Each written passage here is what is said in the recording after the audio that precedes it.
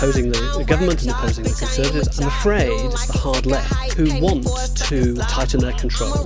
They want to sideline moderate voices. I don't think anybody should be surprised about that is the nature of the hard left. And of course, we know that the hard left famously cannot tolerate any dissent.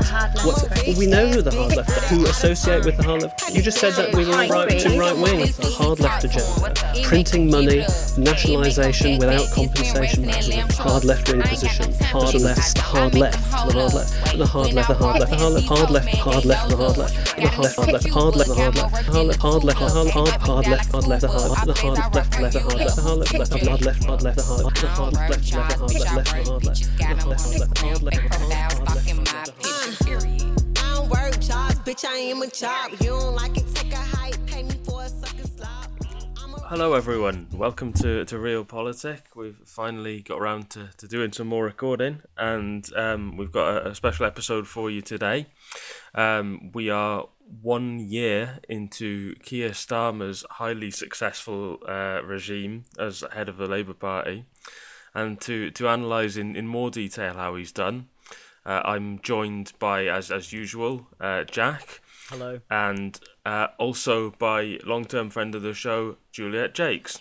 Hey, how you doing? Well, I'm ready to rock. Clearly I'm not, that's why I asked Geraint to. What is it about the subject of Keir Starmer that drains you of any joy or enthusiasm? Once we get the ball rolling, then the energy is going to start flowing. But right now, when I think of Keir Starmer, I just see this void stretching out, a limitless, gaping void stretching out in front of me into the blackness of night. He's stolen the future. There's no hope. It's over. It's almost like he was grown in a laboratory to suck the life out of a political move. Yeah. Which I guess he kind of was. I mean, that's what the Labour right is, right?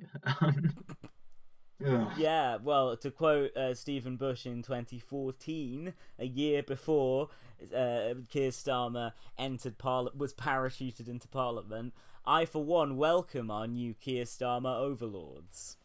I, for one, welcome our new Keir Starmer overlords and hope that they will be delivering authentic values alignment sometime in the next quarter. That is both a good Stephen Bush impression and a good Keir Starmer impression. It kind of it was perfectly in the middle, kind of showing the singularity of these two men. He really is just like the most contemptible figure. I mean, if you go back about a year to when we last spoke with you, Juliet, about this subject, we were all pretty down on him back then, I'd say. I mean, I remember around that point we did our episodes with McCats, where I said, I can't quite hate him. Mm-hmm. He's so nothing, He's such a bland figure. I don't know if he's the real, power behind the throne. I don't know if he's actually the driving force of whatever Starmerism might be. And also, I resented just the kind of way that Jeremy Corbyn had been singled out as the scapegoat of all the Labour Party's failings. And I thought, let's not personalise this too much. I mean, a year on, I'll just say, let's personalise it. Fuck that. This man has just clearly, for a start, got no problem with the vilification and demonisation of his predecessor and of anyone who supported him, and has crushed party democracy with an iron fist. And then with a much hammier, a word that you'll be hearing a lot in regards to Keir Starmer, fist, he has also just turned the Labour Party into a joke on the national stage, and people say, it's a joke before, now it's... Well, before, when it had Jeremy Corbyn leading it, the Labour Party fucking stood for something. Now, it is just the most subservient, weak-willed, pathetic, second-rate party of the British establishment. It is like the bargain basement Tories. It is just what is the point of the Labour Party? And it's all those things in a world in a country where the Lib Dems exist as well. It still takes those crowns now. That's incredible. That shouldn't be possible. And Lib Dem voters aren't even really supporting it. I think they were for about 3 months until, Starmer sort of turned around and said, well, actually, we've done some checking of the constituencies and the election and referendum results, and it turns out that it is structurally impossible for Labour to be a committed Remain party. And it's just like, this is what we've been fucking telling you for the last 5 years.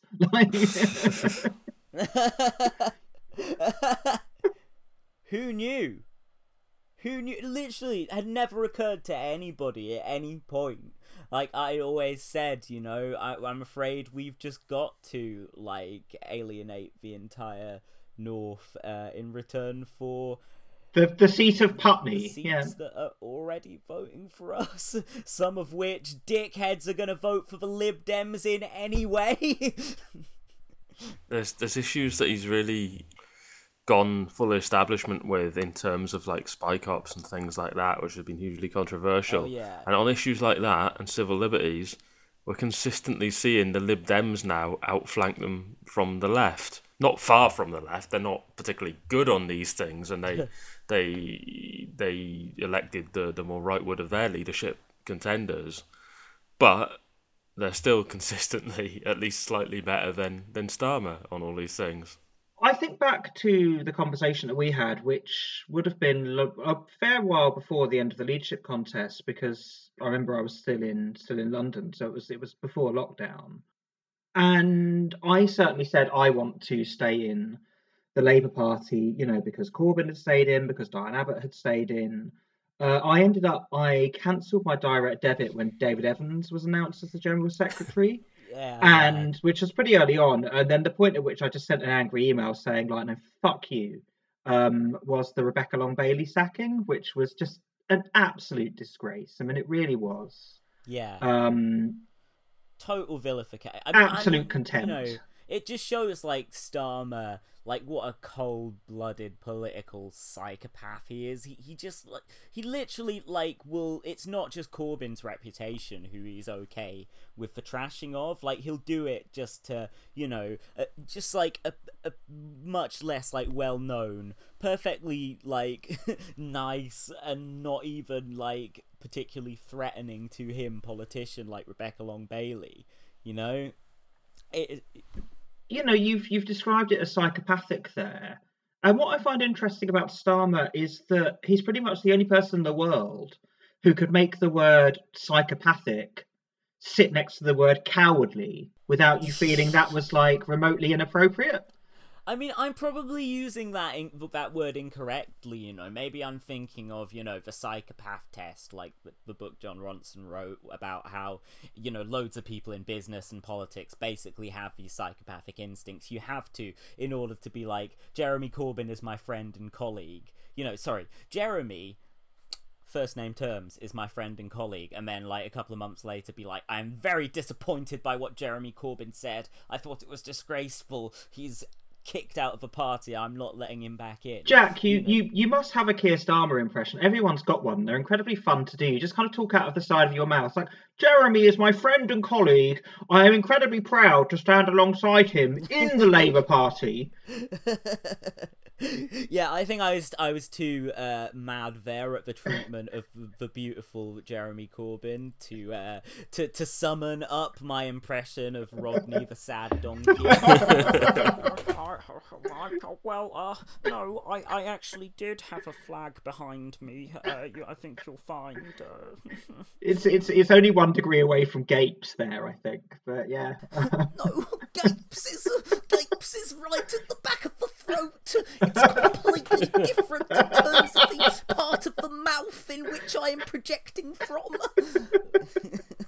Well, that's good to know. But yeah, so I was out with the treatment of Long Bailey, which I thought was completely unacceptable, and then the sort of the treatment of Corbyn, obviously over the EHRC report, was just the point where I was right, well, I'm actually going to tell other people not to support this party.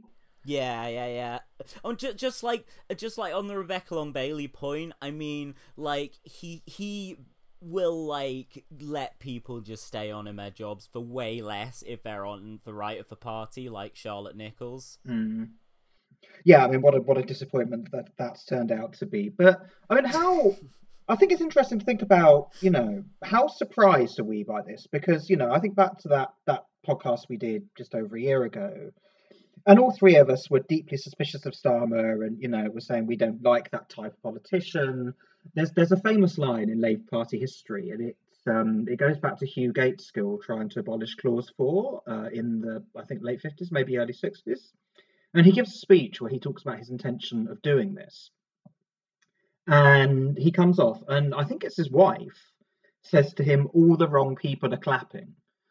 And that was how I felt about Starmer. And I was sort of trying to tell people not to vote for Starmer, but, he and his team did do a pretty good job of making people kind of look and feel like cranks for saying, we cannot trust this man. Yeah. But I mean, I'm not massively surprised by any of it in a way. I do think I've made this point quite a lot, and I stick by it. I do think the process of sort of marginalising, alienating, and actively cutting out the left would have been a lot slower without the pandemic. If there'd been a physical Labour Party conference, and if people had been able to like turn up outside Labour Party HQ and physically demonstrate against the way they were treating people, I don't think Corbyn would have been, had the whip withdrawn, for example. That in itself, yeah, what a ridiculous thing. I do think the brazen cynicism of the way they've used the pandemic is going to have damaged them in a way that I don't think they're going to recover. Because, I mean, do either of you... I mean, so firstly, I'm asking if either of you are surprised by much of this. Yeah, I mean, surprised by the pace of it initially, I think. Not that there was going to be huge pressure on him to basically wage war on the left and that he was going to cave in on much of it. But again, just the speed and ruthlessness with which he did it, once you got a feel for that, it's not surprising anymore if he takes further steps along those lines. We all expect him to now. I agree on the pace of it all.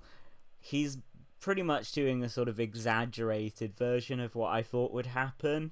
I thought that for a long time, like, I could see a point where, under a right-wing leadership, this kind of hysteria is just whipped up to the point where Corbyn can no longer be a Labour MP in that party.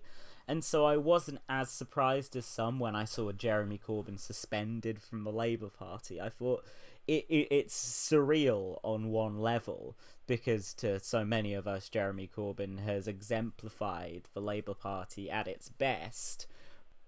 On the other hand, there does exist kind of this alternative reality in Britain where politics happens, where like the profession of politics happens. I was thinking about how Lisa Nandy did this speech the other day, and it was just the most boilerplate, like, no, it was an article, like an excerpt from her new book, I think, for Labelist, and because like, welcome to Keir Starmer's shadow cabinet, here's your book deal and a court order to say nothing else of consequence ever. But yeah, she and Ed Miliband have both got new books coming out with their, like, Ed Miliband's is like policies to change the world. You got a problem, I got a policy for it. Whereas hers is like, this is the Great Britain that I want to see, and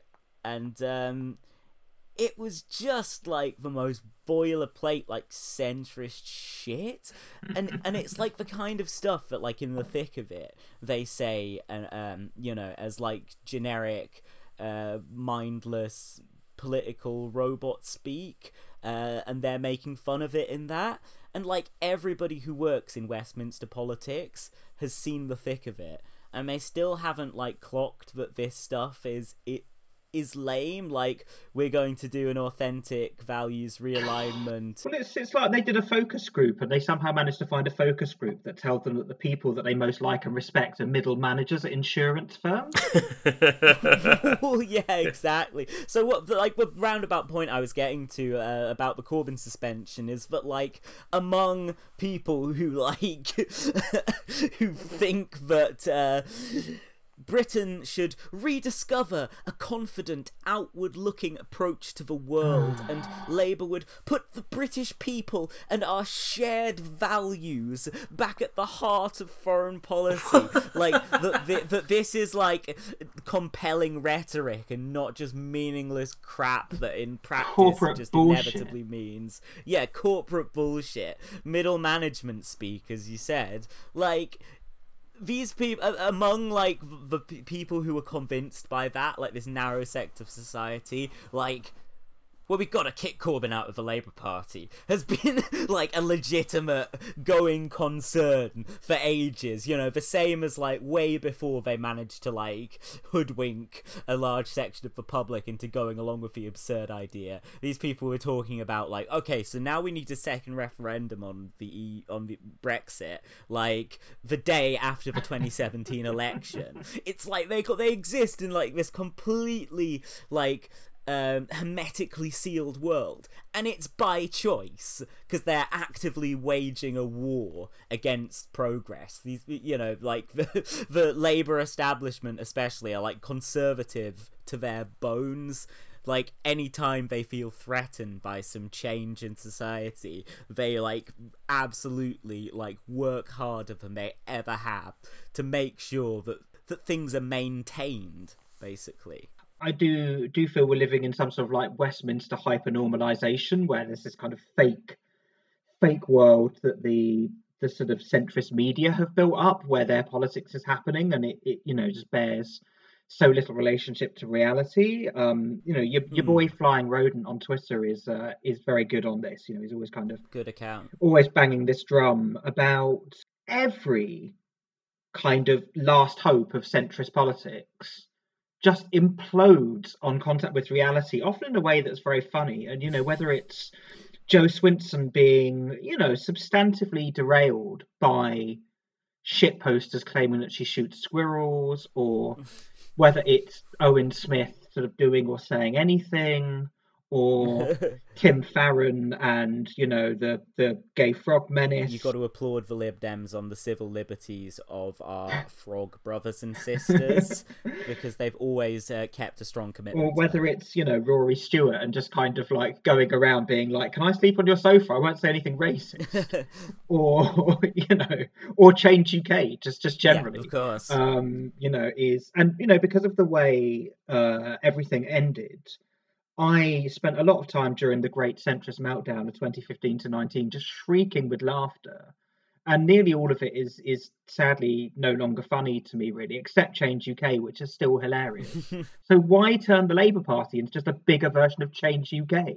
That passage you just read about, you know, outward-facing, forward policy values alignment, it's just straight out of the Change UK manifesto. Yeah. It's very Joan Ryan, isn't it? Like, It really is. that sort of vibe. This is what they really believe, to, like, be that hermetically sealed from political reality. Like, you have to be really ideologically invested in a particular vision, if not of the world, of politics. And, like, you know, one of the common criticisms of Starmer Labour, you know, I like Mike Gapes with Labour when Corbyn was in charge. He always called it Corbyn Labour because he didn't recognise that this was the real Labour Party. And, you know, I stand on the shoulder of giants. I do not recognise Starmer Labour to be the Labour Party. One of the common criticisms is that they don't stand for anything. I really think they do. I think they stand for endless war. I think they stand for capitalism. They stand for the repressive apparatus of the state. Like, they stand for a lot of things, and it's all pretty terrible. Well, if you ask yeah, me. I mean, I think you're right. And do you think the sort of the commentariat who built up Starmer in the same way that they built up all of the aforementioned people and, Jess Phillips and a few others. Do you think, I mean, not that it really matters that much, I guess the question is pretty academic, but do you think they refuse to admit that that's what this project is, or do you think they genuinely can't see it?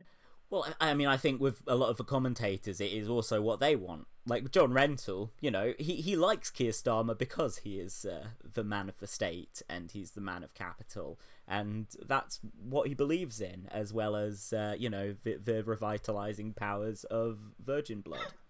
I think there's an element of sort of the commentariat sort of losing sight of their own level of influence, in the sense that if you look at shifts in UK politics in general, you had Blair, certainly, and after Blair was in charge, you very much had the commentariat pushing the idea that that's the way politicians should present themselves, and that's what electable looks like, and party leaders for Labour and the Tories, essentially, and Lib Dems would tend to be evaluated on, like,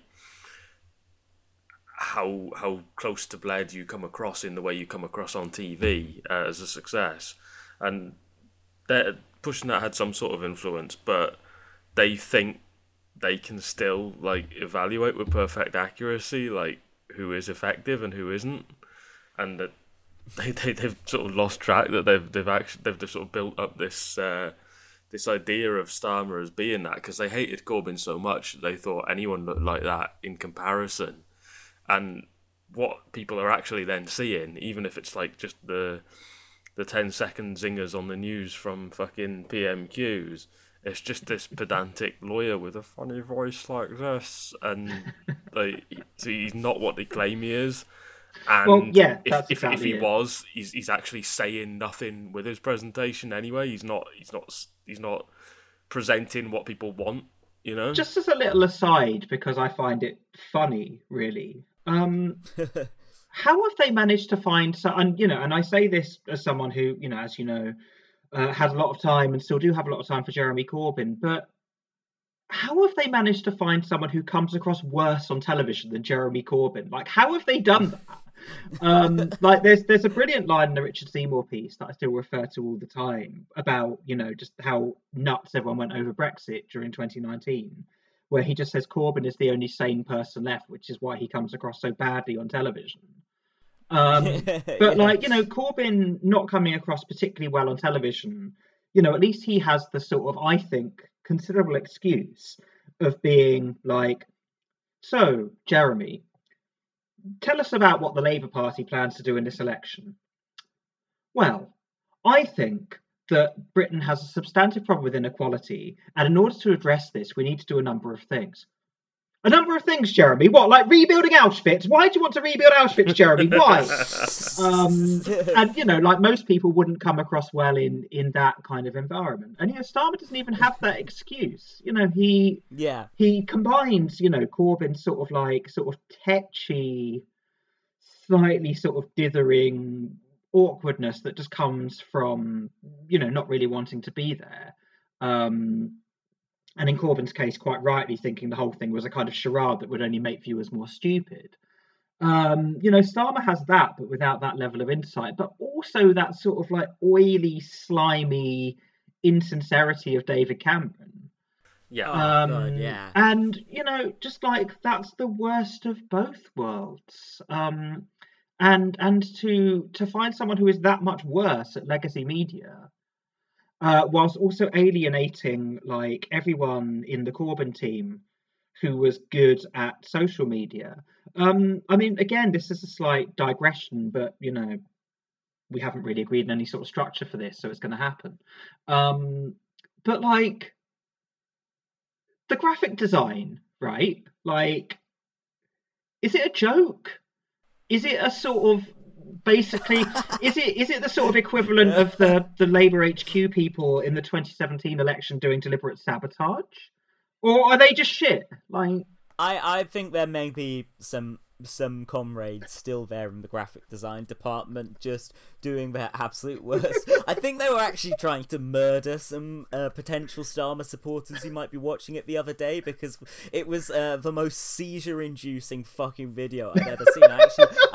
I'm not prone to seizures, but I'm prone to migraines, and I had to fucking like just spam the group DM I posted it in just to get it out of my sight, you know. Just it was like the most horrendous fucking load of shit that I've ever seen, and I feel sorry for any epileptic Labour supporters who may have been watching. But all of this, I think the theme we're kind of circling around here is, you know, Starmer's team, his supporters, the kind of political media infrastructure that they're trying to coalesce into a political project, just having no idea how the modern sort of media political landscape really works. And I think, you know, what we've been talking about with how Starmer comes across on television and indeed on social media, you know, really, really kind of speaks to that, because, you know, with Tony Blair,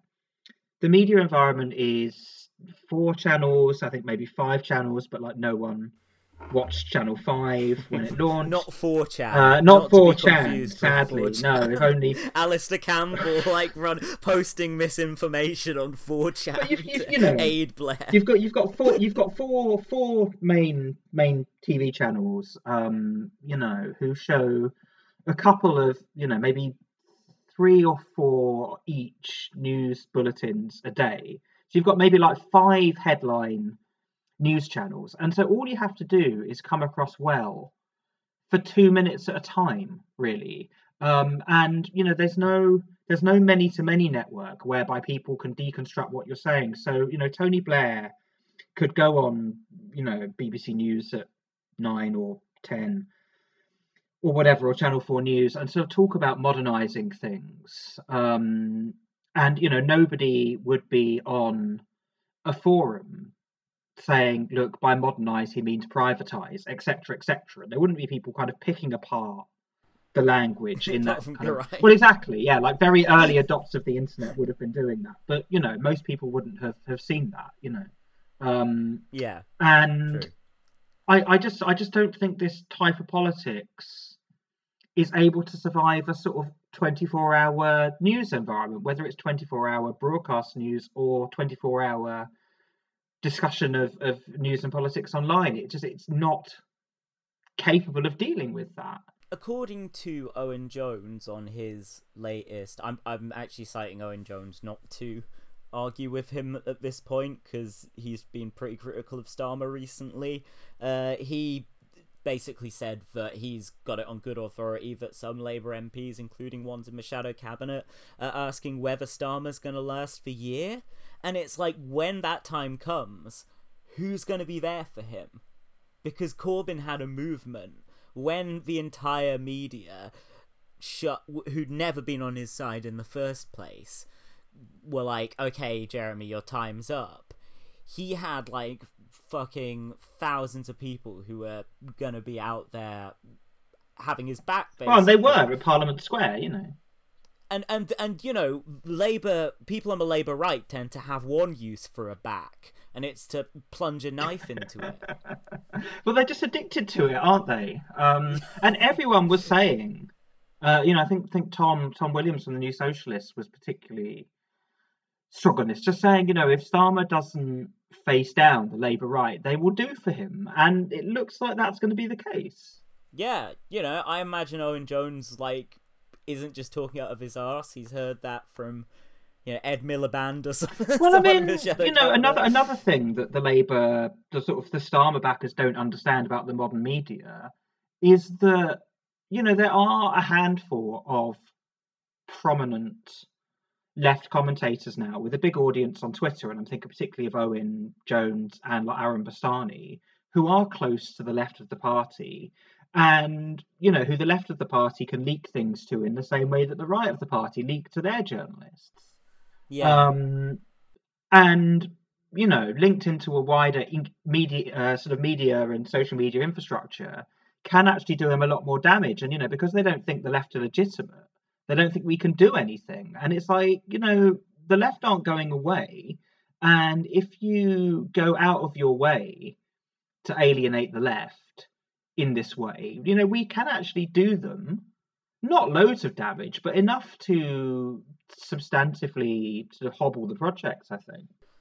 Yeah, and also the Times and so on still support the Conservative Party. Yeah. And they also support Starmer's efforts to crush the left within the Labour Party, but they're not going to say no if, Gabriel Pogren gets a juicy scoop about something that Starmer's done. And I'm pretty sure he's authored a few embarrassing stories for Starmer, as he did for Corbyn. We're talking about this issue of getting the left on side or keeping the left on side and the tactics of that. And, I think comparisons to the US, obviously, the issue with making comparisons to the US is the difference in party structures. You don't have a party leader really between elections. I mean, you have, the head of the DNC or the GOP, but you don't really have a kind of a committed party leader in the same way between elections. So there wasn't the need for the whole of the Democrat Party and the American press to spend the 4 years between 2016 and 2020 just kind of relentlessly attacking Bernie Sanders, because they could just kind of make sure that Sanders didn't win the primaries. So in a way, the stakes to stop the left are actually a lot lower. And once they saw Bernie Sanders coming a very long way off in 2020, and it was always fairly obvious, when you saw the early primary results where Bernie Sanders was winning, he wasn't winning by very much, and they can very easily persuade a couple of people of their more kind of centrist candidates to pull out, and then they'll have a majority against Sanders. You couldn't really see where he was going to pick up many extra votes from. So I think that has made it a bit easier for sort of Joe Biden to bring the left along with him. And I think obviously, the other thing is that Trump was such a kind of cartoonish supervillain that, it is a little bit more clear cut. I mean, there were attempts to sort of build up Johnson as a sort of British Trump, which I always thought were a bit misguided, really. And I always thought that Corbyn and Labour were much better off saying, look, no, he's just like another Bullingdon Tory. Yeah. But, the point I'm making here is that Biden managed to bring the left along in his coalition. And just as, Starmer has been even worse than my very low expectations of him, both on his terms and on mine, Biden has probably been better, I think. I mean, there's still plenty of problems with it, and I think there's going to be more problems with it. But, I thought that they might not do the stimulus checks at all. I thought they would, completely sideline people like Sanders and AOC. I thought we'd see something quite similar to what Starmer had been doing here. And actually, I think they have realised that they do have to listen to the left a bit more. Do you think that's going to have any effect on Starmer, especially if the local elections go as badly as they might? No. No, me neither, I have to say. I think he's kind of committed to this, and I think it would be such a climb down to start openly putting feelers out to the left. One, very few of us would trust him, even if he went quite substantially out of his way to do so, because obviously he reached out to the left in his campaign, fooled quite a lot of people, and then basically drew a line under all his pledges and all that, so quickly and so dramatically that who's going to trust him again?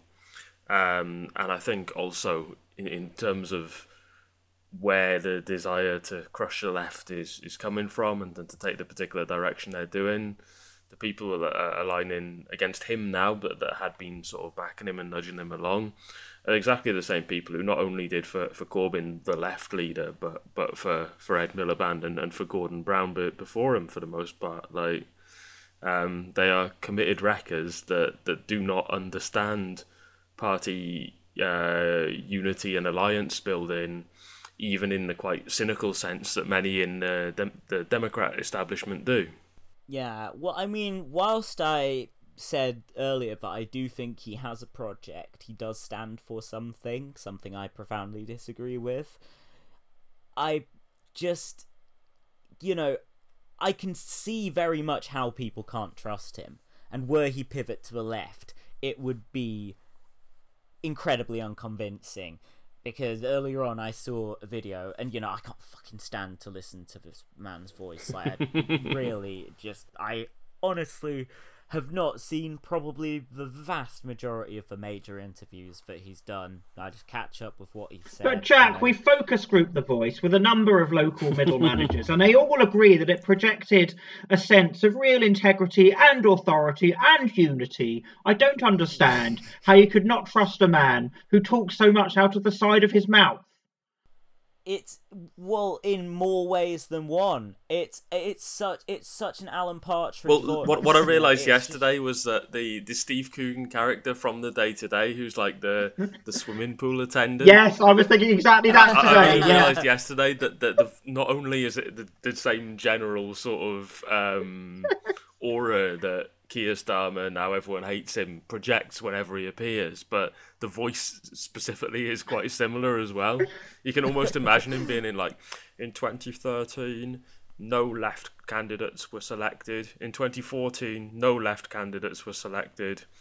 In 2015, something went wrong.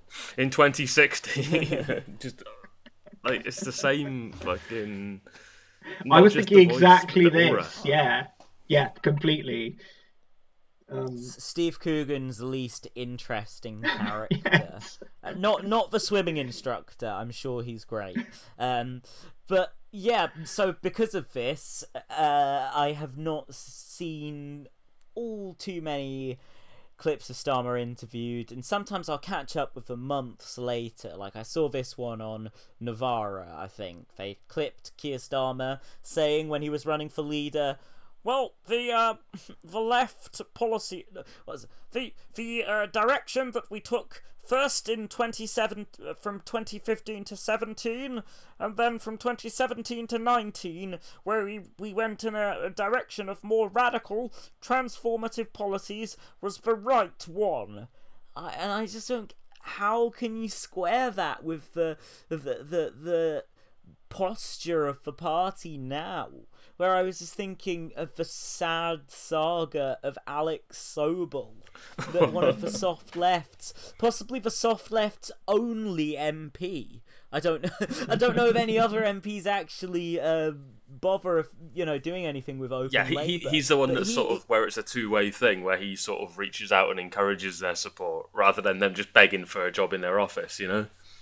He has acknowledged their existence. Yes. That is huge. And anyway, so Alex Sobel, the only soft left MP, is obviously on the hard left of Keir Starmer's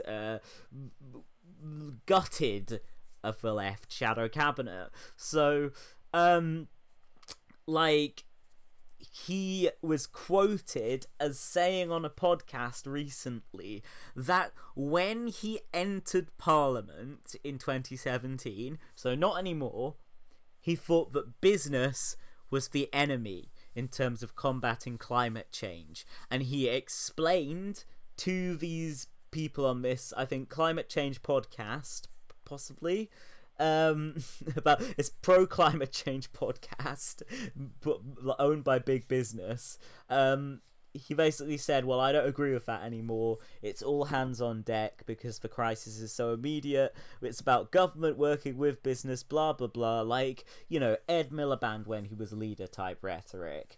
And then this was, reported by The Sun as,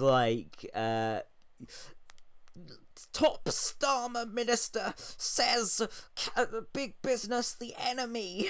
And then again, I gotta find the quote. It's Mike Gapes writing for The Sun now.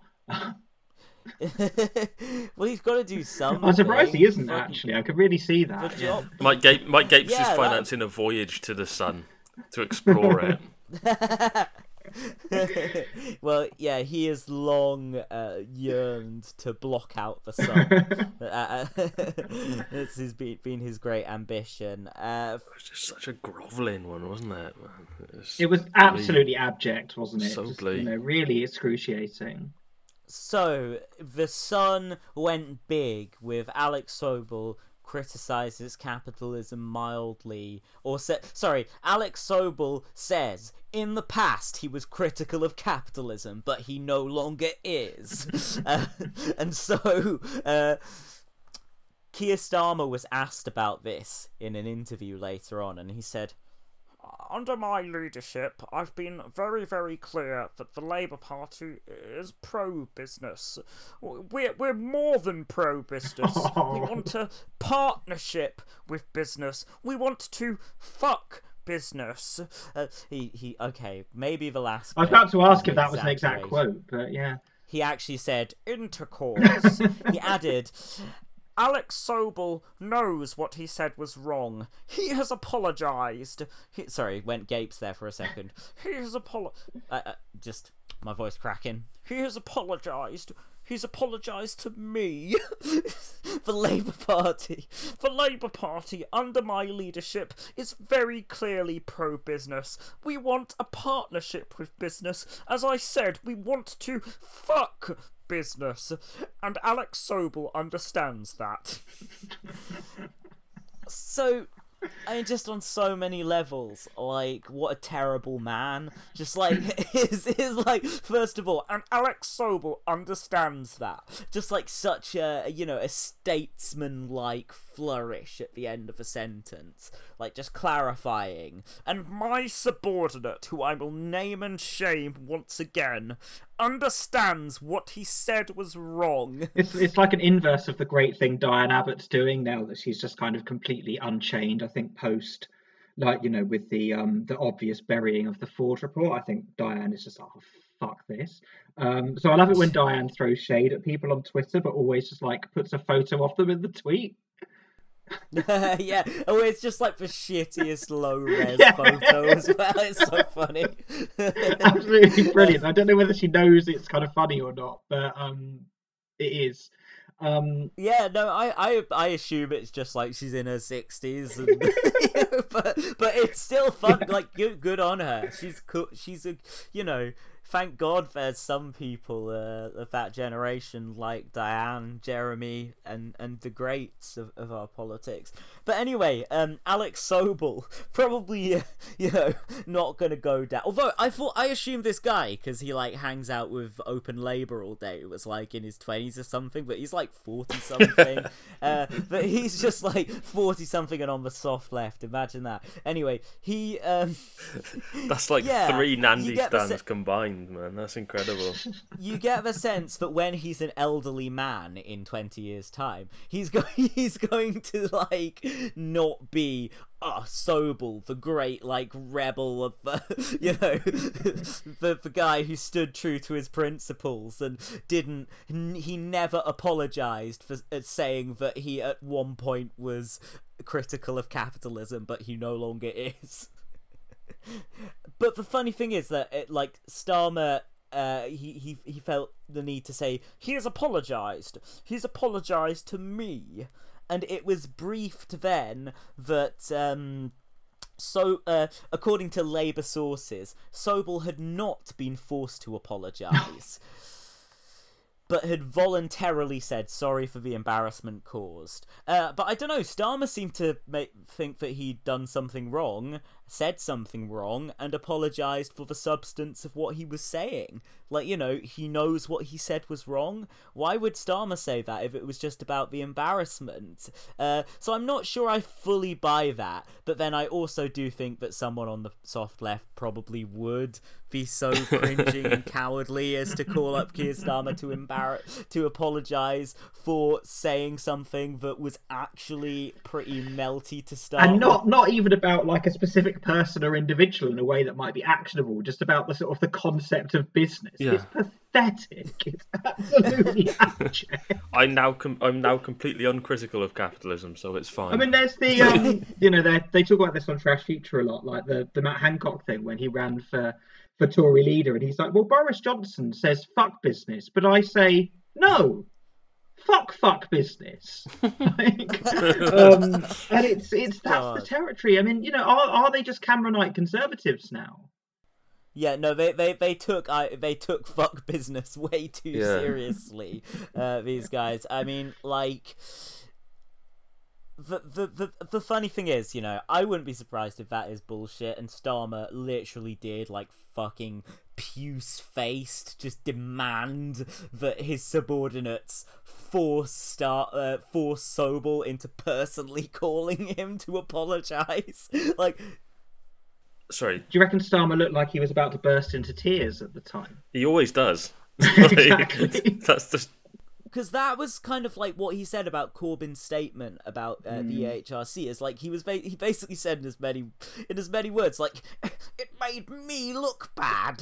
Like, I was so angry with Jeremy for undermining my response. And I mean, yeah, obviously, like, any leader is gonna be sort of angry with somebody under them who they perceive to have like gone off script. But he really seems to like take personal affront to somebody kind of like being like out of their lane. Well, a lot of what came out about the Rebecca Long Bailey sacking kind of ties in with that as well, wasn't it? Because supposedly what got him to sack her rather than just have a stern word was like, oh, she didn't want to delete the tweet, she wanted to clarify why she didn't endorse this particular part of it and why that part of it was bad.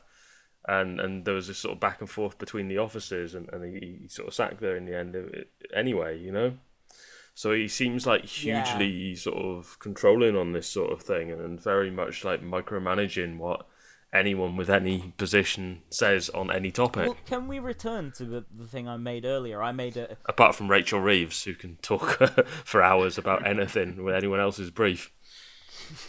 Well, I made a sort of like crude jibe about Charlotte Nichols being on the right of the party. Can we make more crude jibes along those lines? Like... because I think that in every meaningful sense she is on the right of the party now, and it is.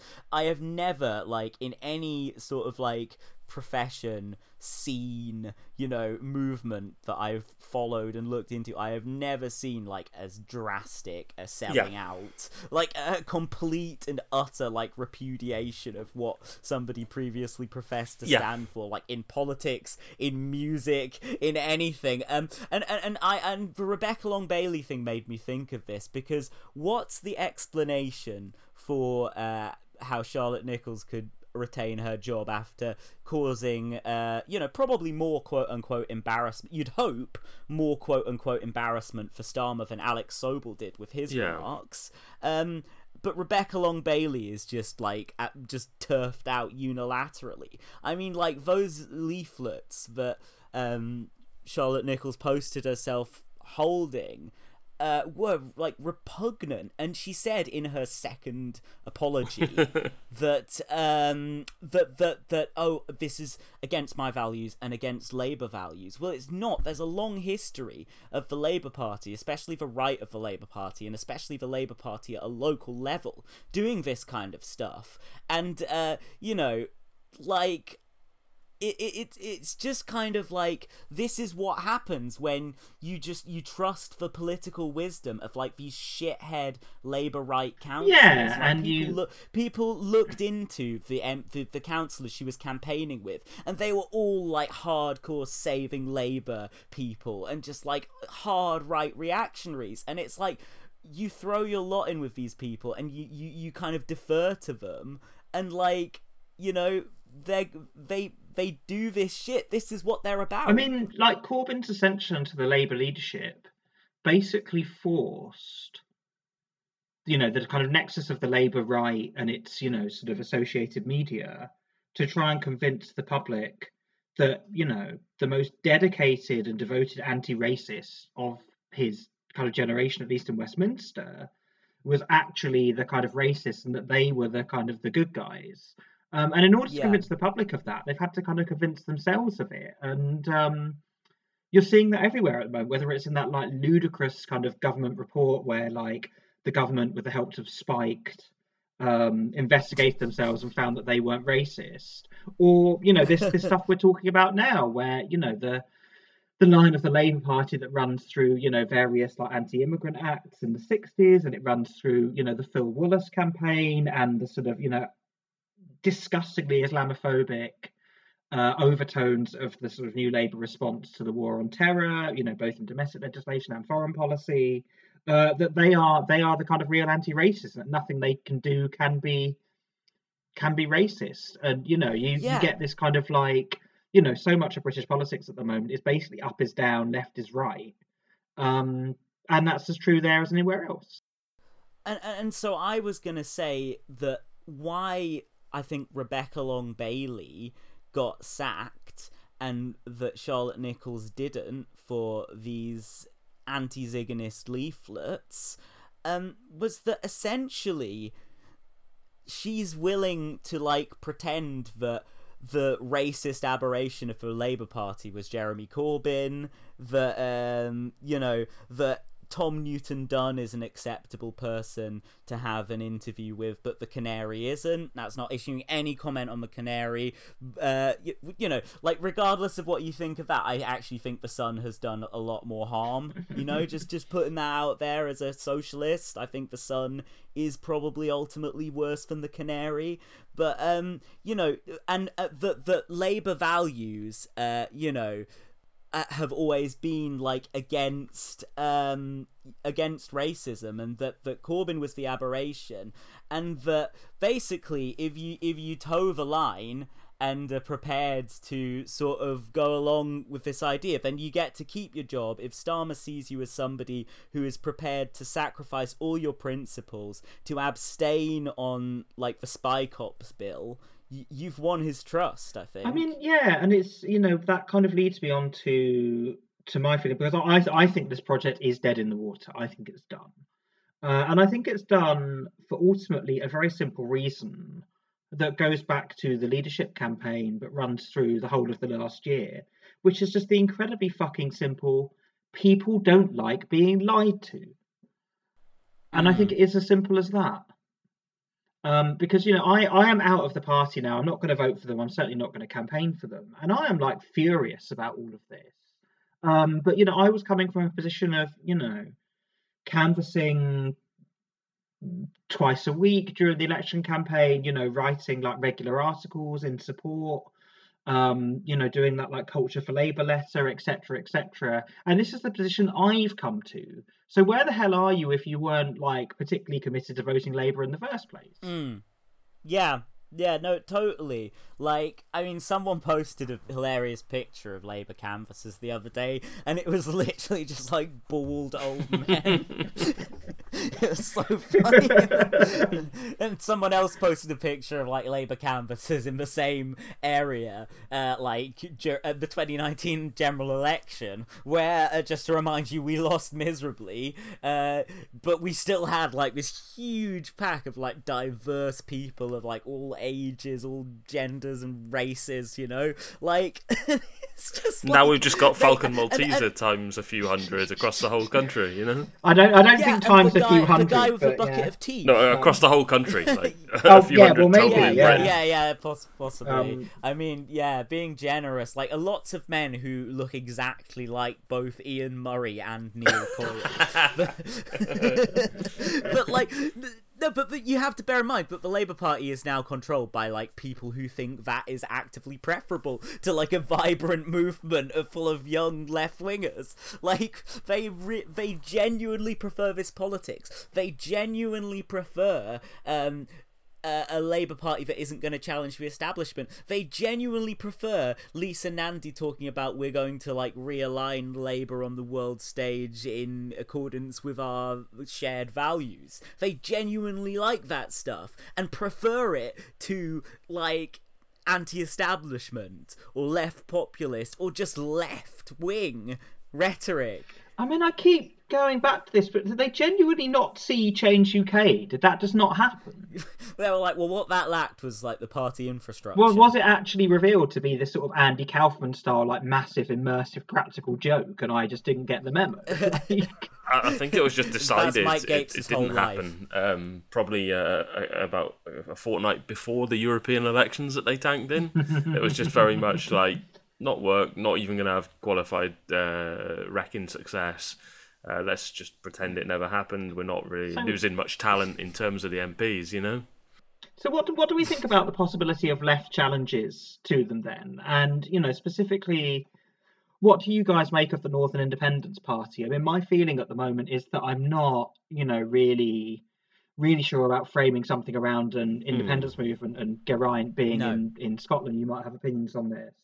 But it pisses off all the worst people in Britain. And their meme game is really good. I'm definitely at critical support sort of level, yeah.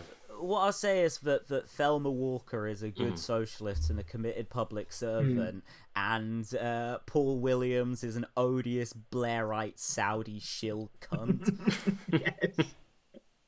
I mean, also he was a doctor and shit, so I guess also a public servant. But fuck him, I don't care. I'm sure he's a bad doctor, which is why he's in politics now. He sucks as a doctor. He's the worst doctor ever. Went into politics because he was about to get struck off for some sort of MILF-related incident, I'm sure. Yes, weird MILF obsessed. Well, man. I mean, I'm going into this podcast being like, we have to be a little bit careful what we say because Keir Starmer, I'm sure, is like particularly litigious. Given his he's his got background. his Israeli spy listening. Oh God, to yeah, podcast. fucking hell. But Geraint, like, I want to hear a little bit more from you about what you think about the NIP. Is this like a good project? Is it something that we should be kind of interested in or supportive of? Yeah, what's your take on it? I mean, I think it's fairly inevitable that there was going to be some sort of Northern independence movement at some point, and we should probably be glad that it's being led from the left at the moment. I mean, in a wider context where Scottish independence just a couple of months ago was polling the highest it ever has, and these local elections up here are going to basically be, between the SNP, the Scottish Greens to their left, and the Alba Party as sort of the various crank fringes of that movement. Between them, they're going to hoover up a large percentage of the vote. You've got Welsh independence growing in popularity. You've got some more niche independence movements like maybe in Kernow, the Cornish independence movement that have been around. Well, Jack a long and I time. have the East Surrey Revolutionary Soviet. Yeah, exactly. Yeah, I was actually just talking with Max Shanley about that last night. I think he's in. Cool. We agreed, though, that Keir can't. Oh, absolutely. Absolutely. No Keir's if club. as Owen Jones has speculated, he's gone within the year, we're not going to let him into our revolutionary year. Quite right. We're not going to let a counter-revolutionary such as himself in. I think generally in terms of like independence movements and that sort of thing, there is going to be, for a long time, there's going to be a lot of discourse in Britain about various breakups of its constituent parts. And the north-south divide is going to be touched on in that. So it probably is a good thing if the arguments being made around that are broadly from the left, and then we're talking about what's best, is Northern independence good or bad for like achieving better left-wing policy outcomes for people. But at the moment, they're just in a really good place to piss off Labour and the centrist establishment. I mean, the "Are you 20 points ahead, son" meme that they put out a while ago was a genuine work of art. I mean, it really was extraordinary. Like the image of Starmer, like his face all kind of screwed up in disappointment with his lawyer's wig on, the T-shirt with the Che Guevara with the Mickey Mouse ears, the Union Jack placed over the EU flag, placed over the Labour flag, just everything was a genuinely, and they put out a very good Simpsons meme today, where sort of Starmer's saying like, what are you going to do, get your little socialist friends and get them to join your stupid little socialist club? I'd like to see that. And then like, Bart gets everyone into his treehouse and Starmer's like, well, you certainly showed me. But I mean, like, do we think the NIP is trying to have a similar effect on Labour as like UKIP had on the Tories? Maybe they don't expect to win any seats, but might just force their hand to the left a bit. I imagine. I mean, like, you know how Gavin Barwell, the former Tory MP, looks like Cartoon Head from ID. Yeah, and I canvassed to get him out. Mouse mask glued to his head. Yeah, well, I'm pretty sure one of the Northern Independence Party people was on Owen Jones's YouTube with a literal mouse mask the other day or something. But anyway, yeah, real Rock in the cartoon head look, or maybe it was just like a Gavin Barwell mask that he purchased in a fancy dress shop, because that guy, you know, a true villain, one of the great villains up there with Ren Tool and Phantom de Nacht.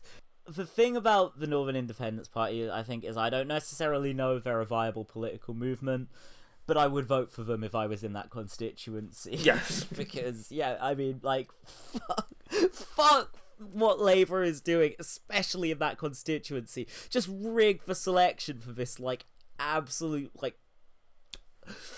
Basically, levels of being pissed off with Labour at different points in time. You might vote for them with your nose held. You might decide not to vote for them to leave the party, which is a level most of us have been at for quite a long time, around that level.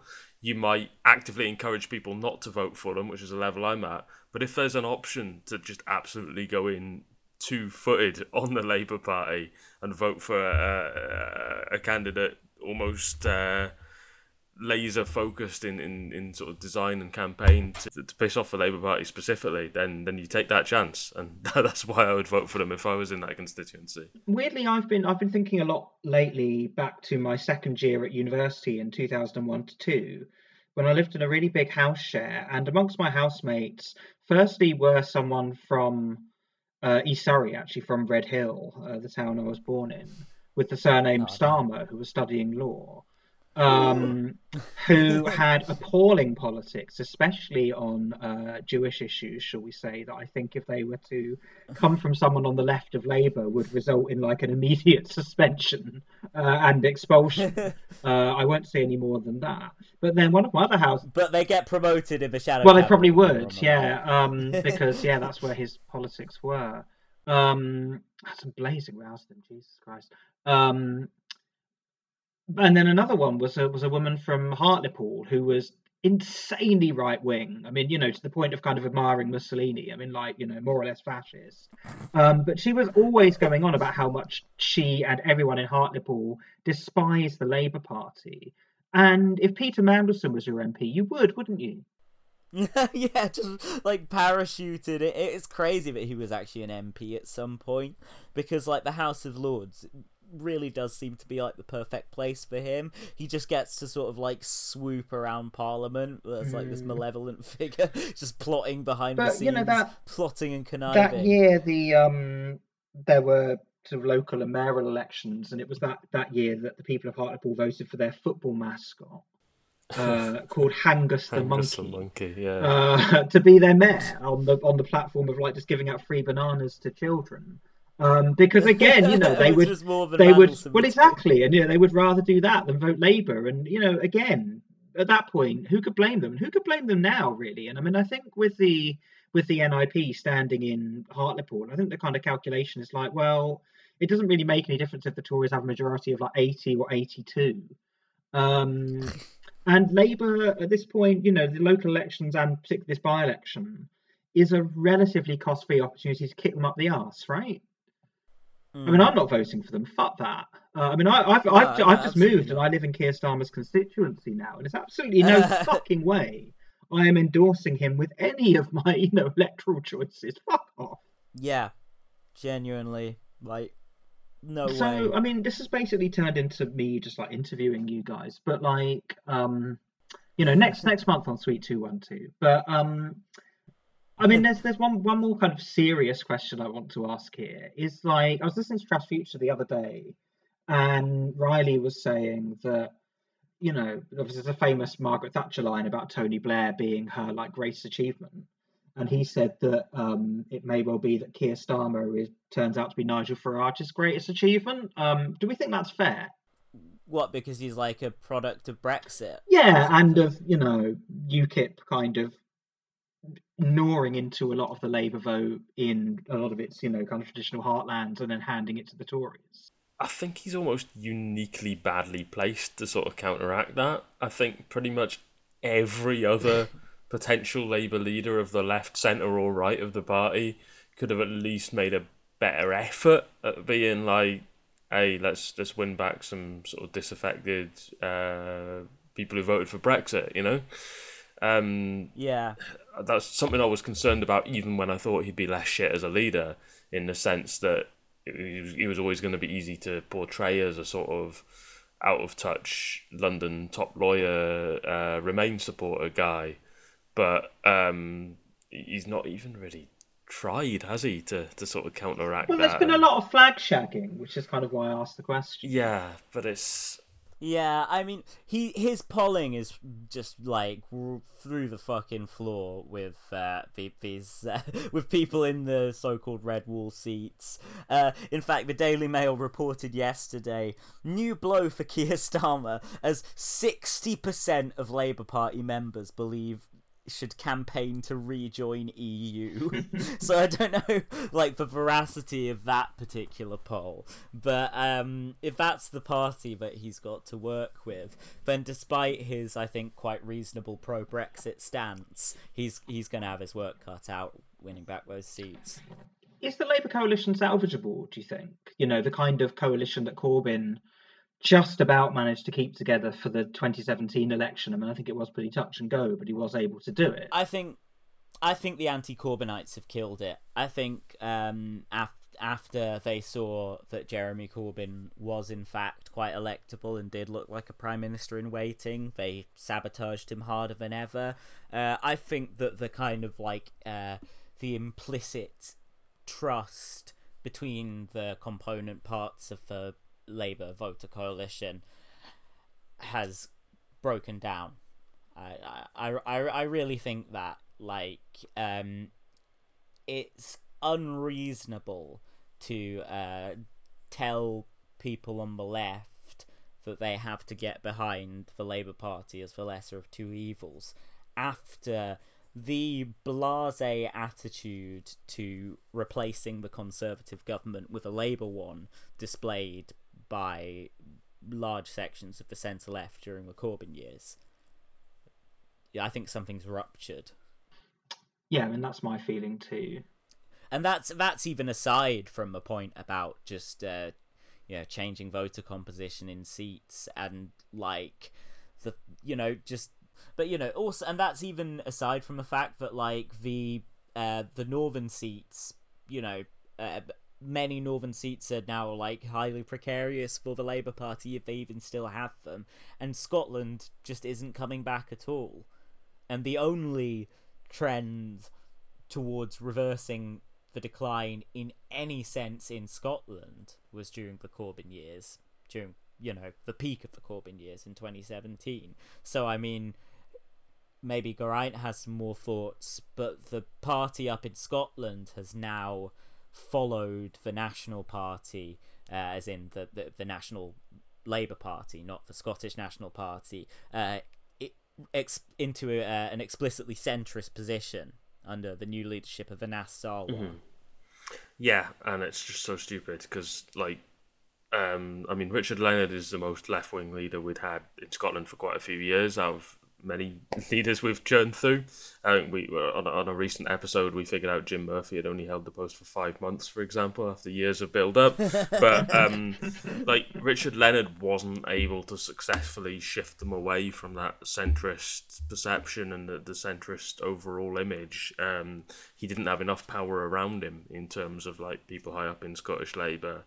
And if he's failed to make any sort of difference, a guy who's not even given any pushback against it, essentially, Scottish Labour have basically been losing ground and losing elections for 16 years now, roughly.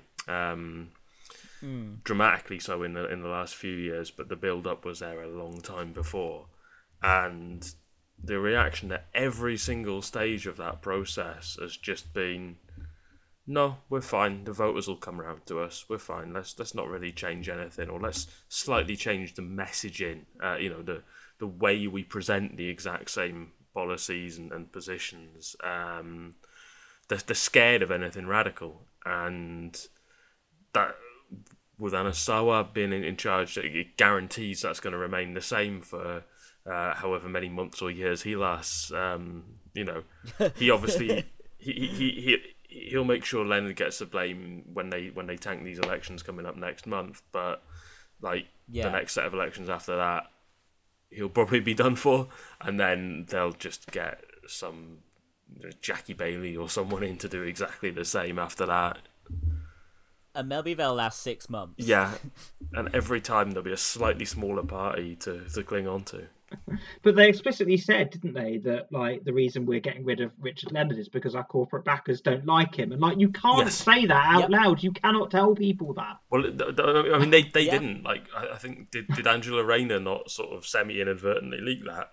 The only good thing she's actually done since becoming deputy leader. Yeah. I'm not sure. I think she was saying on this call, oh, well, the decisions of the Scottish Labour Party is up to the Scottish Labour Party, and all these everyone else in there was hang on, actually, no, it fucking isn't, mate. I demand the number one say in Scottish politics of any person in Great Britain. But yeah, it's literally. Yeah, just a Zoom call full of rich people that led to Richard Leonard. I mean, that reflects badly on him that he, agreed to step down because of this. I mean, I imagine it was pretty miserable for him in the job. Yeah. But still, that seems like a kind of a real point of principle that those people shouldn't be allowed to win. That leaves only Mark Drakeford in Wales as a left-wing leader of Great British Labour Party, and nobody I know on the left in Wales likes him. So I think we can conclude here that the Labour Party is just basically finished, right? I mean, I think it's done. It's fine. Right? It's just potentially going to be a slow death. It's the speed of it is what's up for debate here, really. Do you think that leaderships like Sarwar's and even Starmer's are basically about managed decline? They're about the right people having overall control of the ashes. If they just want to basically, if the Labour Party is going to become an irrelevance, we're going to have the controls while it happens, and we're going to be able to squeeze whatever use we have out of it, which I don't think is getting into government. I don't know. I'm always in two minds about this. I reckon maybe there's a handful of people that do think like that and understand that, but I think a lot of them genuinely just think, no, I'm the right guy with the right charisma to turn this ship around, but without actually changing anything. But I think you've also got it's where it comes to just all these basically terrifying, hyper-ambitious teenagers and young politico types, They look at politics in such a selfish and self-interested way that actually, yes, making sure we hoover up the slowly declining number of paid jobs in and around the Scottish Labour Party is actually more important to them than the vote share of the Scottish Labour Party, the number of seats that the Scottish Labour Party win. Well, yeah, exactly, because, it's something for them to be part of. It's this little world where they can all pretend, the authentic values alignment is, the same as I have a dream. That's,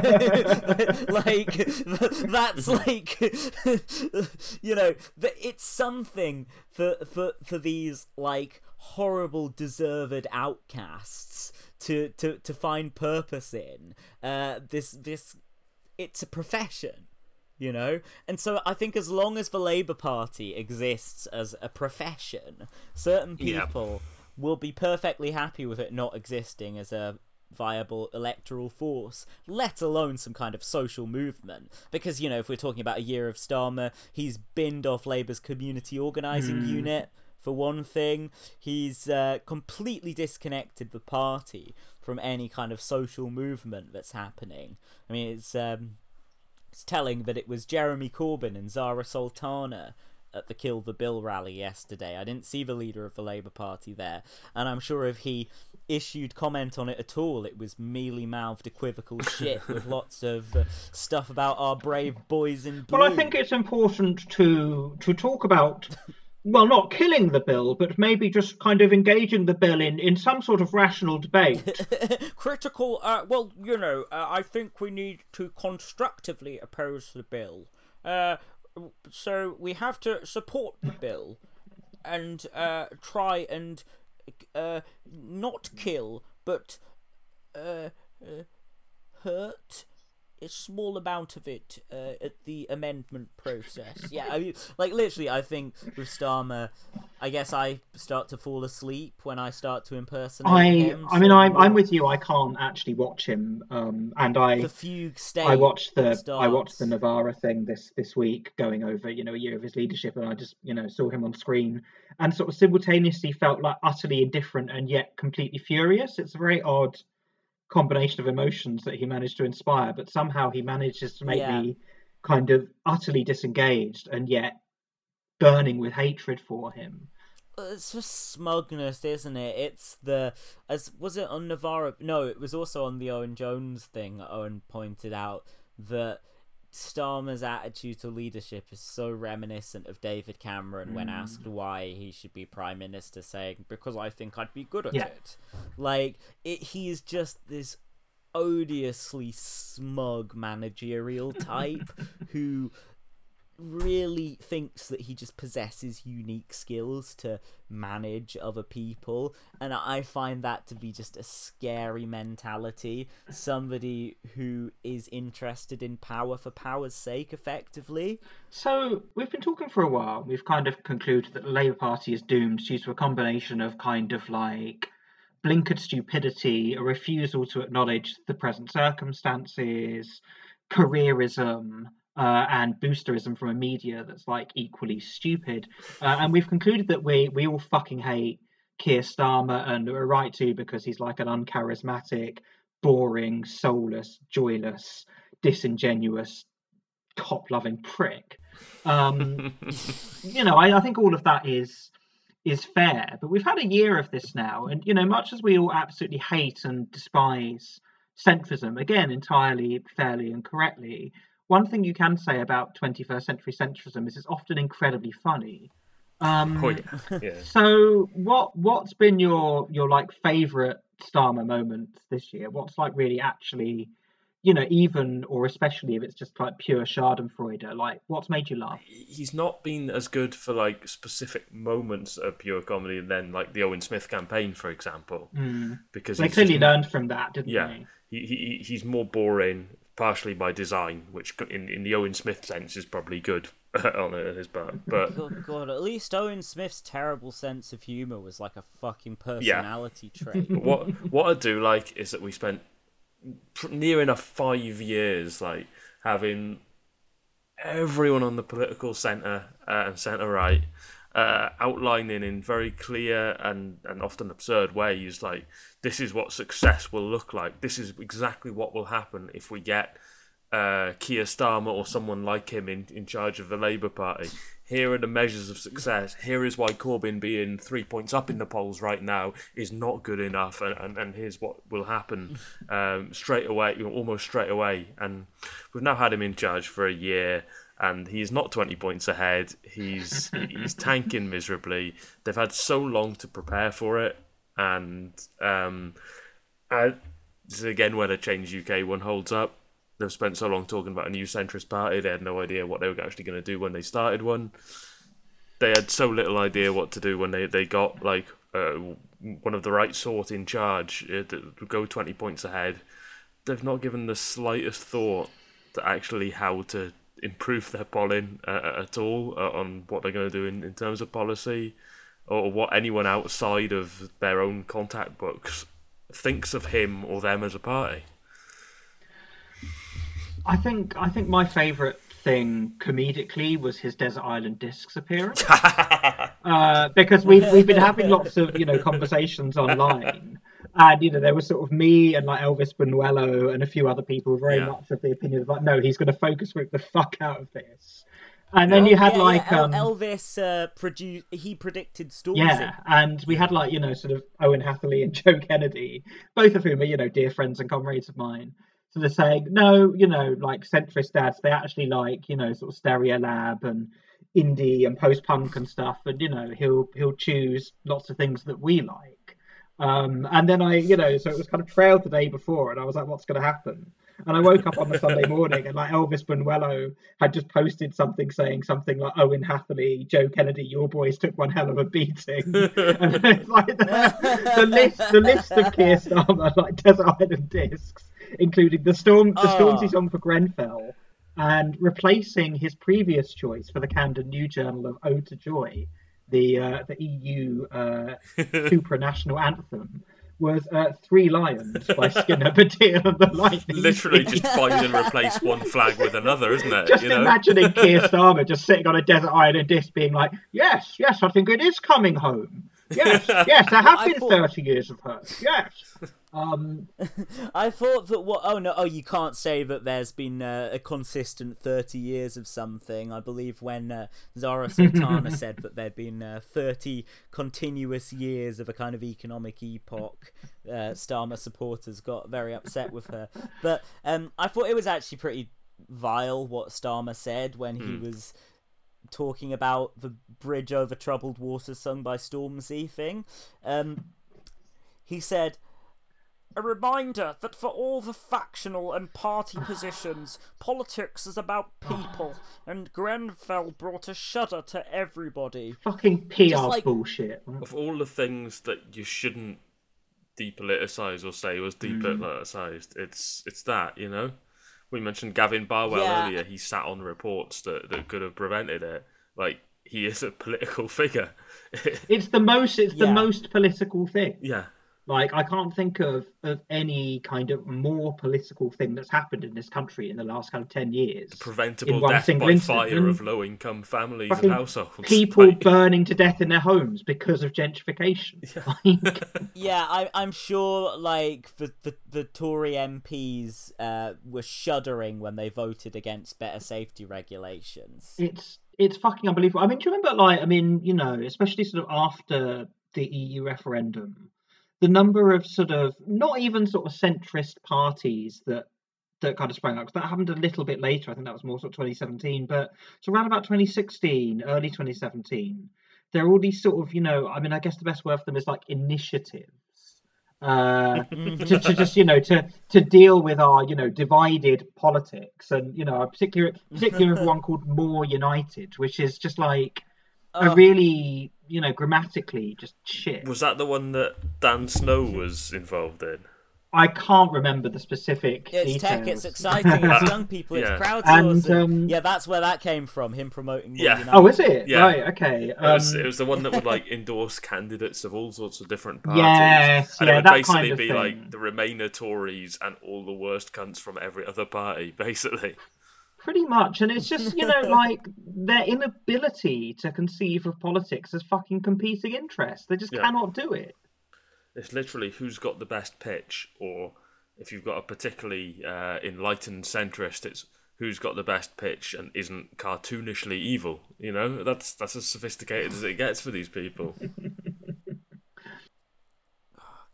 Yeah. Should we all do like a, as it's just for fun, quick predictions of how this is going to pan out? So maybe like a year and predict up to a year and beyond if you want. I don't think he's going to get toppled as leader because, there was sort of constant talk of trying to topple Ed Miliband. And I don't quite know what their leverage is going to be. I mean, if the local elections, I guess, are a complete catastrophe and they lose Hartlepool, then I think he'll be under a lot of pressure. But I just think there's two problems with a leadership challenge, which would come from the right. It wouldn't come from the left. And I think the two problems with the leadership challenge are the lack of an issue that they can leverage, although, like I said, the local elections might give them that. And secondly, it's just the lack of a candidate, and the lack of a candidate with a vision. I mean, the obvious candidate is Rachel Reeves. But, she did this piece for the Bad NS a few weeks ago where she sort of laid out her vision. And it's very similar to Keir Starmer's pitch to the membership, which is like, actually, we need to be a bit more left wing and a bit more visionary, and like no one is going to believe it. I don't think anyone would have believed it coming from Rachel Reeves anyway, but certainly, Starmer's leadership campaign for a lot of people is going to be very much like fool me once, shame on you. Yeah. So I don't think they're going to topple him. I mean, I think he might limp through to the election actually.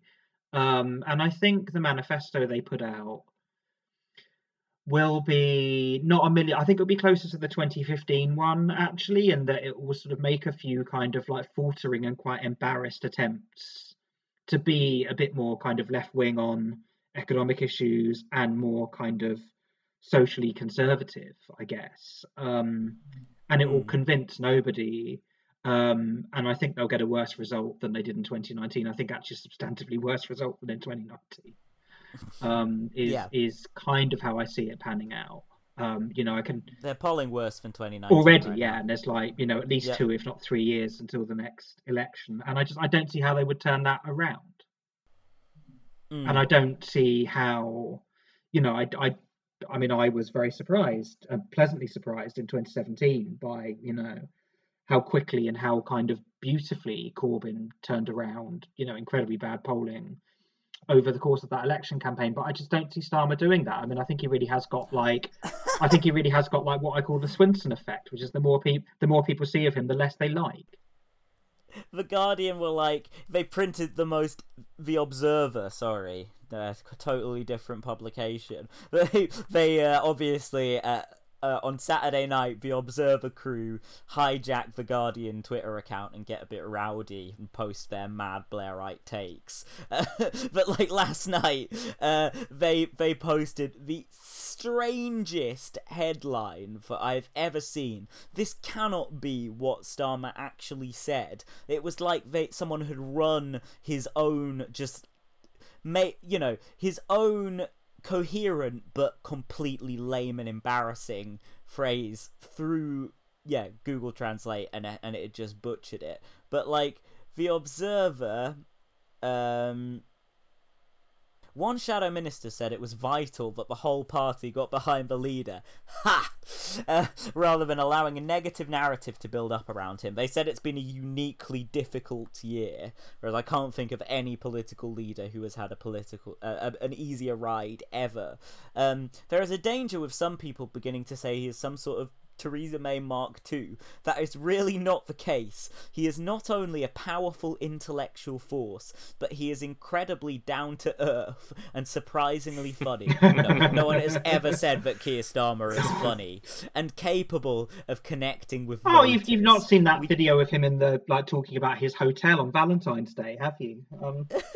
What's the deal with key cards to the hotel? So I went into the hotel room and there was someone else in the hotel room, and I said, I'm sorry, I booked this hotel room. And they told me I booked this hotel room. And I said, no, I've got it here written down on a piece of card. And they said... And the people in the audience are just like, ha, ha, ha, I'm lightly chuckling to pretend to find this funny because I want neoliberalism to be unchallenged. Ha, ha, ha, ha. And it still tapers off. I want eternal war. Ha, ha, ha, ha, ha.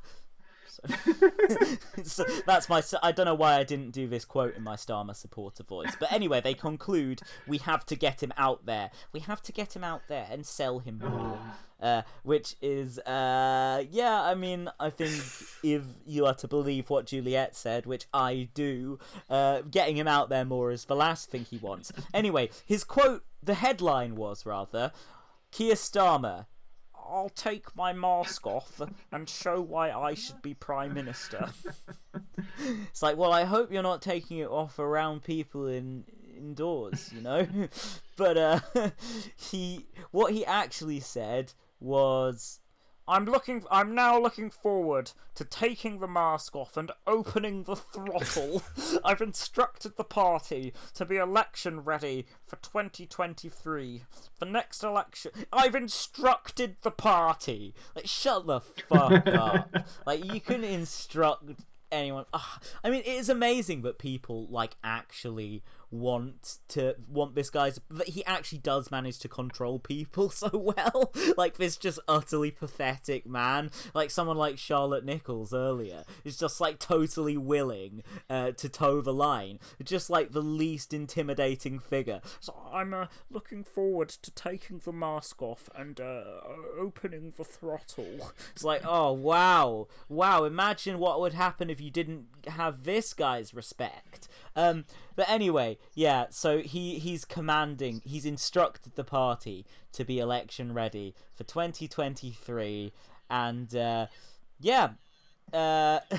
running with the jobs slogan, which I thought was actually just a sort of postcard sent by the Open Labour people with a request to Starmer's office that was mistakenly put out as party propaganda. Yeah, like, I mean, the rest is just like, Starmer, I'm boring. I'm Starmer. I'm boring. Master satirist Jack Frameby. I think that impression gets to a greater truth of Keir Starmer than my actual impression. But the thing is that everyone has got an impression of him, and I do think it's a genuine problem for him that it's incredible fun to take the piss out of the way he talks. We need to get like the I'm in your bins again character with the meat mask actually standing against him in a by-election if he makes it to a general election. We need to have him like dancing up on the stage. I'm 20 points ahead, you'll never catch me. But just like, I'm looking forward to taking the mask off and opening the throttle. Now that is just lame. Like, that, okay, I get what he's saying, just what an embarrassing bastard. But I'll take off my mask and show why I should be Prime Minister. Had he said that, that would be a bizarre thing to say. So, again, Observer, Blairite types existing in a hermetically sealed world, like an alien, trying to understand how trying to convey how a human being who they've never interacted with might talk. But yeah, I mean, just to drag us back to the question I asked, like, you know, Jack and Geraint, like, what are your predictions for like the next year and maybe up to the next election? I think he might last about another year. I'm not as convinced he's going to make it to a general election if we assume that that's going to be that's going to be like 2024ish. I think the way the press have either turned on him or geared up to be turning on him, he can't survive like 3 more years of that potentially, particularly when there's again the right wing of the party, the proper wreckers are already briefing against him daily and sort of gearing up to get him out. They'll end up with someone like Lisa Nandy in charge. It'll still be awful, but in slightly different ways. I agree that he'll probably be gone before the next election. I talked a lot on our episode with the Leftover Lot about why I think political leaders are increasingly short-lived in this country. Yeah. You know, I'm not literal life, just life as a leader. So I think and I hope that this situation is going to become untenable, because I do just think that this politics has nothing to offer to anyone. And Starmer and certain people, the soft left, Open Labour, all of these people, they created this grand con that you can be on a part of the Labour Party other than the hard left and actually support socialist policies in practice. Like, you know, well, we'll just replace Corbyn with some person who, you know, just doesn't have all that, like, baggage of being actually a socialist. It turns out that their little hole that they had in the party doesn't really exist under Starmer. Just like the place for for people on the soft left to like hash out their wonky ideas and stuff. He doesn't want that at all. It's just like vicious message discipline around a totally dull, uninspiring reactionary message. So yeah, basically, if people, if the Labour Party is ever gonna be a left-wing party again, you gotta have a leader who's on the left. Like, that's probably the lesson to learn from, like, all the people who voted for Starmer. Is like, well, he's not left-wing, but the party will be on the left. Like, no, that doesn't, not how it works. So that is maybe not so much a prediction, but a warning from history. I think Starmerism, a warning from history. Yeah, but it'll still not be learnt because, like, he's basically speedrunning Neil Kinnock at the moment. Yeah. No, well, maybe people will learn to be, like, a bit less cynical about other socialists, and they'll say,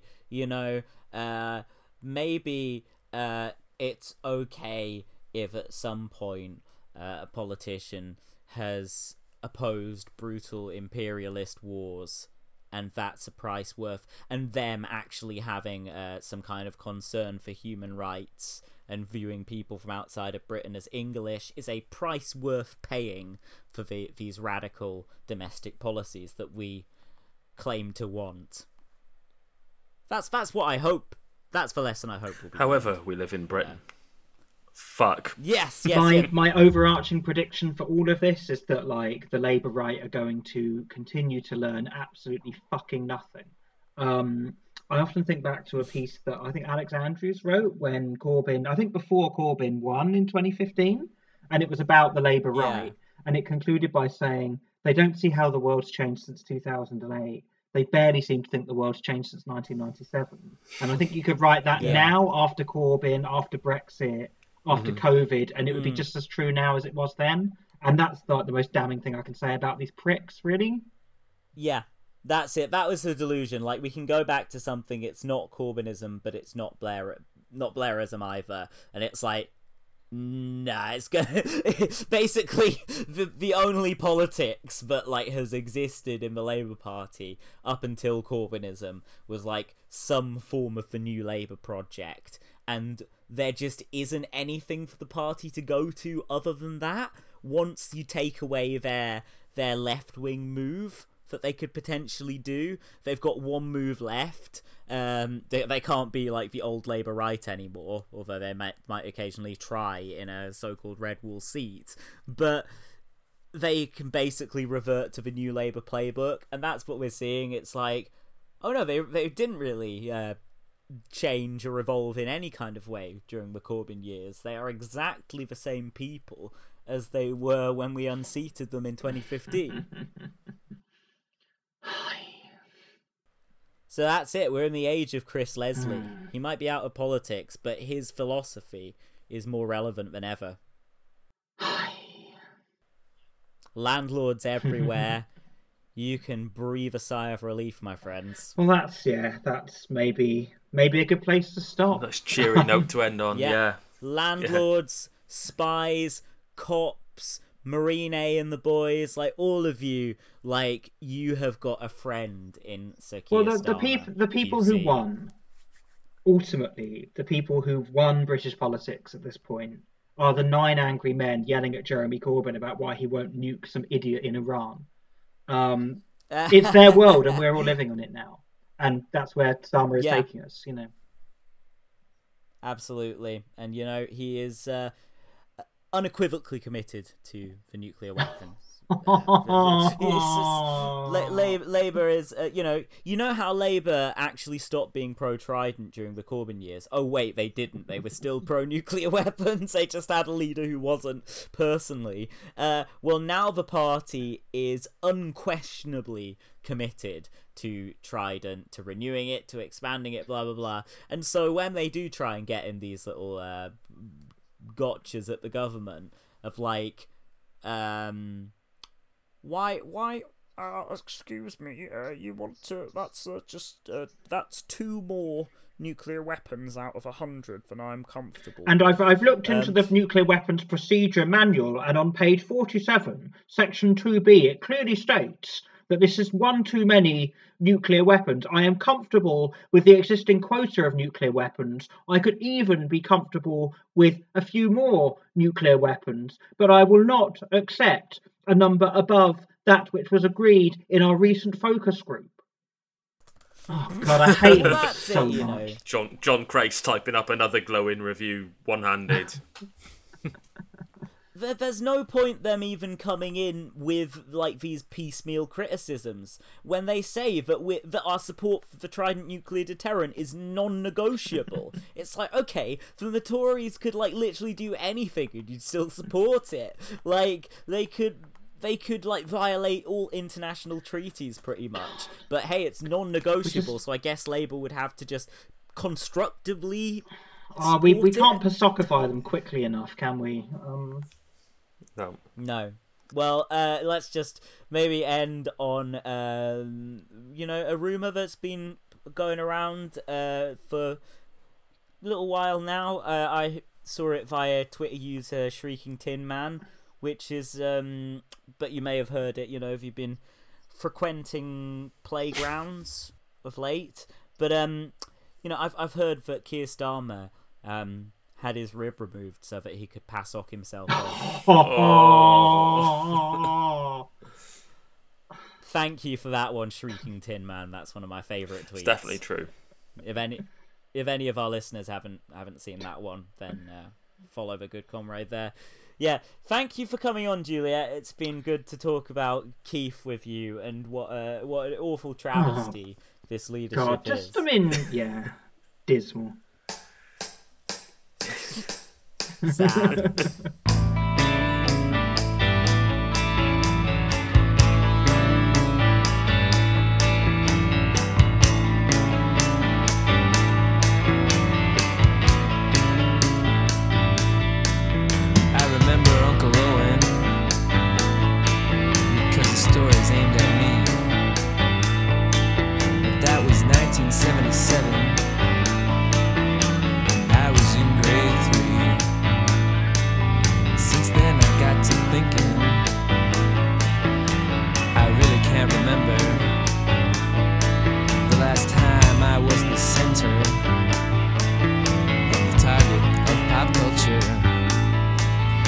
I'm slightly left of center of the bullseye you created. It's sad to know that if you hit me, it's because you were not careful. Yeah, I got the middle child blues. I couldn't wear your platform shoes, but now it's safe to go back in the water.